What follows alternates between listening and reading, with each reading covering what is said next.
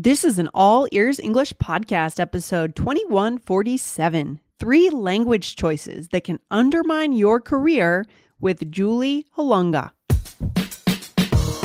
Welcome to the All Ears English podcast, downloaded more than 200 million times. We believe in connection, not perfection, with your American host, Lindsay McMahon, and today's featured guest coming to you from Denver, Colorado, USA.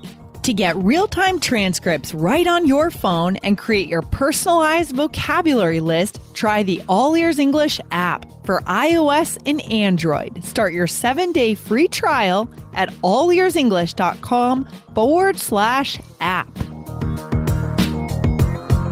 Are you unknowingly using English words or phrases at work that are holding you back or preventing your success? Today, I interview leadership trainer Julie Holunga to get expert insight on words to avoid if you want to build a successful career.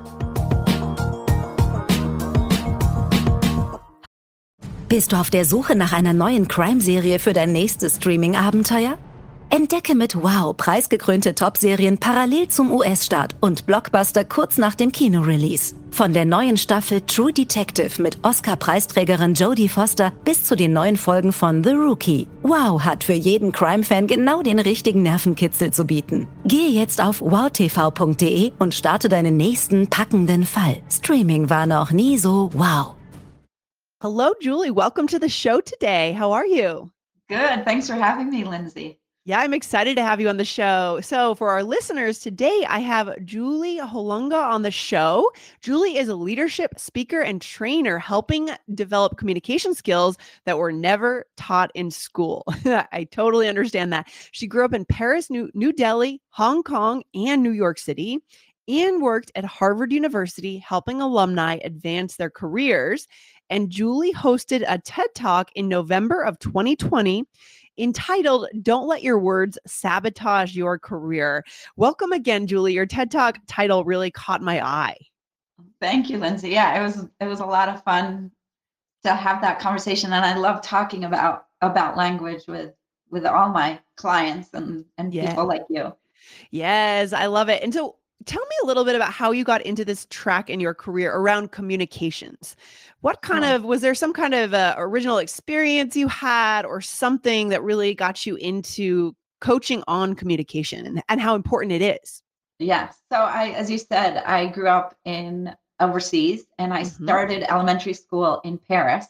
So I walked in that first day of class and of school in a uniform, in a very scratchy wool gray and blue uniform, and noticed that no one else was wearing this uniform. So there had been some language barrier that my mom and I, didn't connect with, but it was in that moment. And I can remember that vividly of, okay, there is this disconnect.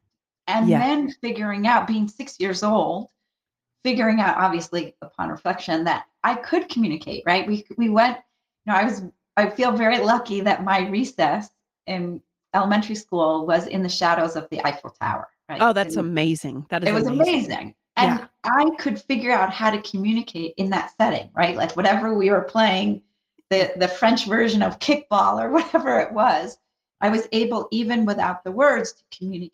And in fact, that's what the science has shown is why young kids are able to learn language, a different language so quickly, because they're not thinking about, I don't know what I'm saying, or I don't have the right accent, or so we're out of our heads when we're young. Yes. Compared to us as adults trying to learn the language. I love it. Right. So that was such a stamp in my life. And those 7 years living abroad, consistently being the outsider, needing to communicate sometimes in ways that were different than what I was used to, learning new ways of new behaviors, new body language. With each culture that it changed, I mean, vastly different between Paris and New Delhi and Hong Kong, 3 very different cultures and ways of communicating. And I had to learn that. And it was not a conscious thing that I was doing, but it was something. But I do remember a lot of conversations with different people at school or in our community about communications. And I remember vividly. So I was in 7th grade, leaving Hong Kong to move back to New York. And all of the everyone was international. We were at an international school. Okay. Everyone who was moving back to their home environment was brought into a counselor, and we would have weekly sessions to help us reintegrate and prepare for moving back. Okay. And I remember this really young, what I remember being a very young, skinny guy telling us, when you move back, no one cares that you have just had this unbelievable experience. Right. And no one will understand what it was like to be at school where kids were coming in and out every 6 months. Right. And that you lived in this unbelievable place. And they will think that you don't know how to speak English, even though you're American and you were born there and you may have even known these same people. And that has stuck with me to this day, that don't talk about that experience. And it takes a lot to get it out of me. And I've been coached to talk about it more often. But even like the day after my husband and I were married, we had been together for 6 years at that point. We went to hang out with his family, and something came up about me growing up overseas. Right. And my sister-in-law said, how have I never heard about this? Interesting. Years. But that was so ingrained in me. Right. Don't talk about it. Don't talk about it. Yeah. And I would say that's obviously bad advice. Right. For sure. Sure. Right. The communication that it's how we interact. It's how we build trust with people. And when I then went into the workforce and was working at Harvard University, and, felt very like I have no experience. I don't know what I'm doing. And I worked with some amazing people that first job right out of school who didn't care that I didn't have experience. And they wanted me to take a seat at the table, like proverbial and real table. And they would talk to me and say, don't tell people you don't know what you're talking about. Don't tell people you've never done this before. Okay. They're amazing, amazing people. I'm still in touch with some of them, which, is great decades later. No, but really had that impact on me. Like, pay attention to the words that you're using. Pay attention to your body language. Okay. So those two experiences really honed in on. Yes. I love it. That was, not so good, and then really great to help me professionally. This podcast is sponsored by Rosetta Stone. Do you have any big trips planned this year? Do you need to brush up on your English skills for travel? Well, I'm heading to Panama in April. So I logged into the Rosetta Stone app and I toggled to Spanish. I selected my level, which is intermediate, and my goal, which is travel.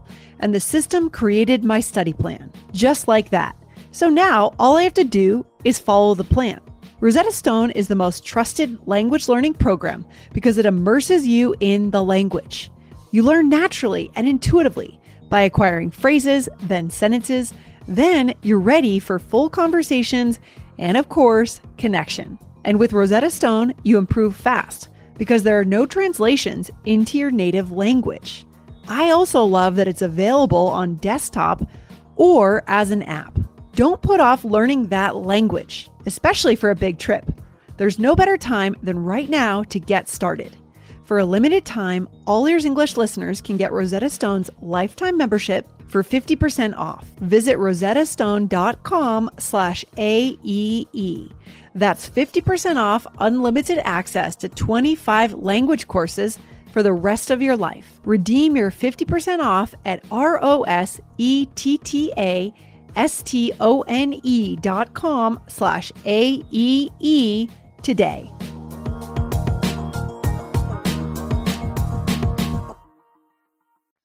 Yeah, I like the combination of the two, right? So you've lived all over the world as a very young child, very kind of impressionable age, but you were able, it sounds like you were able to thrive. You were able to make it work. And partially because kids don't have that filter, that self-consciousness, right? So you built those connections.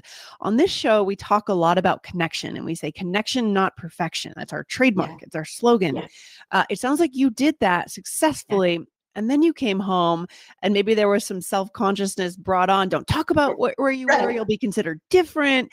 Right. And then someone reminded you, hey, don't say, I don't know what I'm doing. Just take your seat and give what you have to give and don't let your words undermine you. Exactly. Is that right?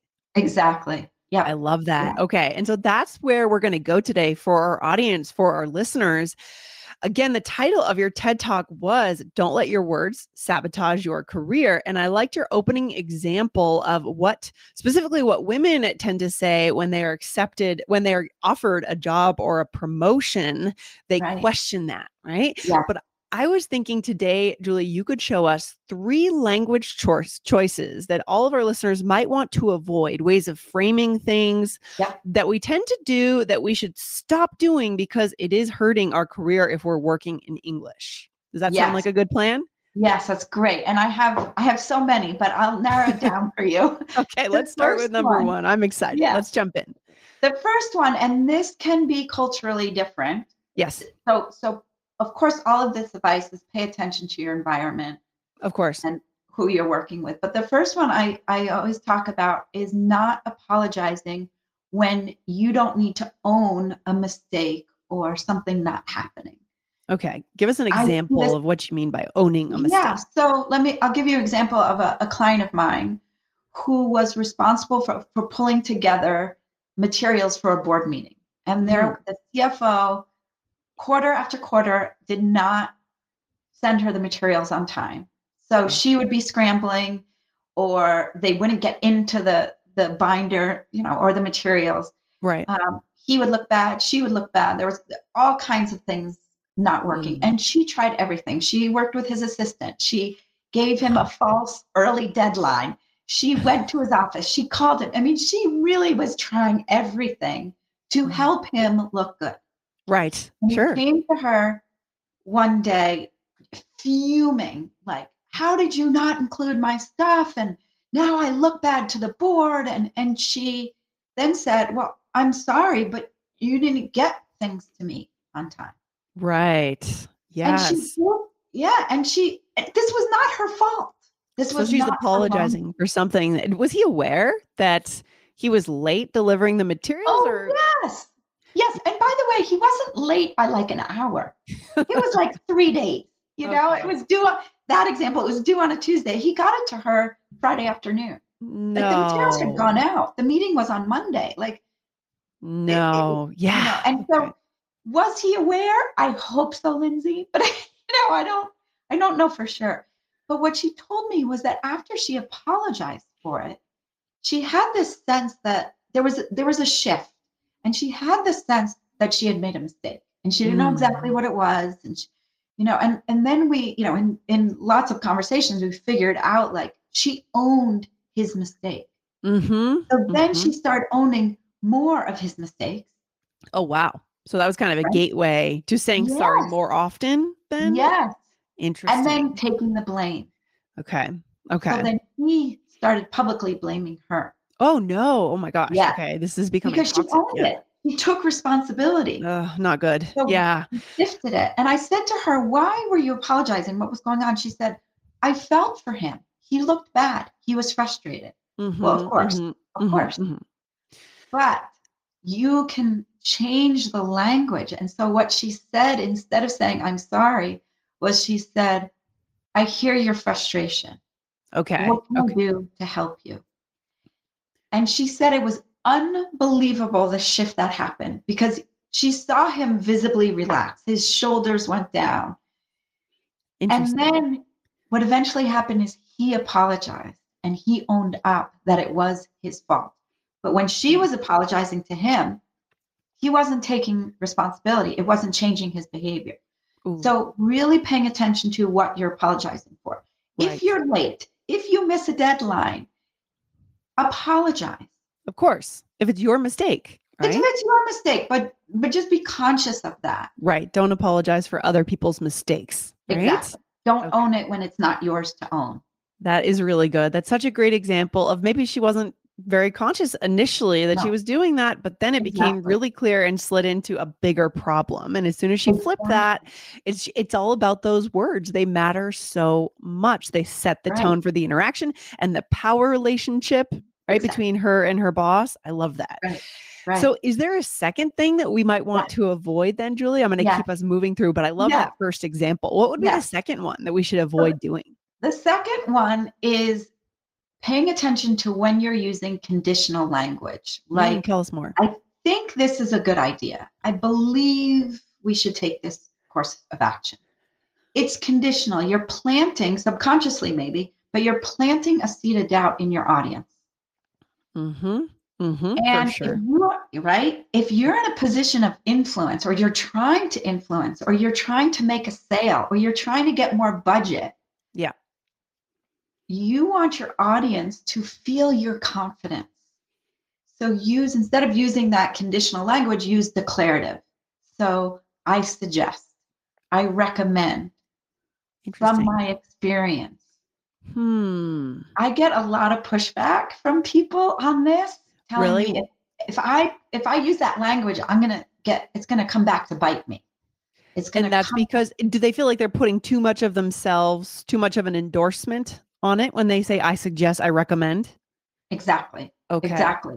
Hmm. And what I say to them is, look, if you're in a brainstorming session, then yeah, you can use I believe. Sure. But if That's a different you are context. influencing a client, if you are trying to influence a colleague, like I said, trying to get budget, you Hmm. by standing in a strong position of conviction Yes. and using declarative language, if you're going to get pushback, better to get pushback from that standpoint than from a weak standpoint of, well, maybe this would be a good idea. I'm not really sure. Right, right. You want to get Right, pushback on the actual substance of the ideas, not the way you're right, framing the ideas. exactly. You don't And want that then to taint. Yeah, yeah. yes, and then the focus is on the idea or the Yes. recommendation as opposed to on you as a leader.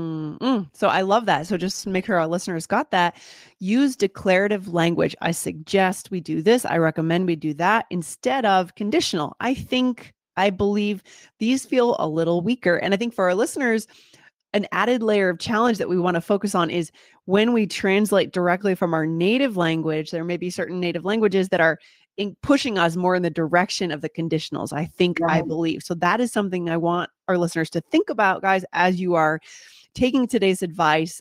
Think about what are the direct translations, and are you translating directly, and how could we reframe that into more exactly. declarative language? That is really interesting. That is a new one that I haven't thought about, but it makes total sense. Right. Suggest and recommend also feel more professional.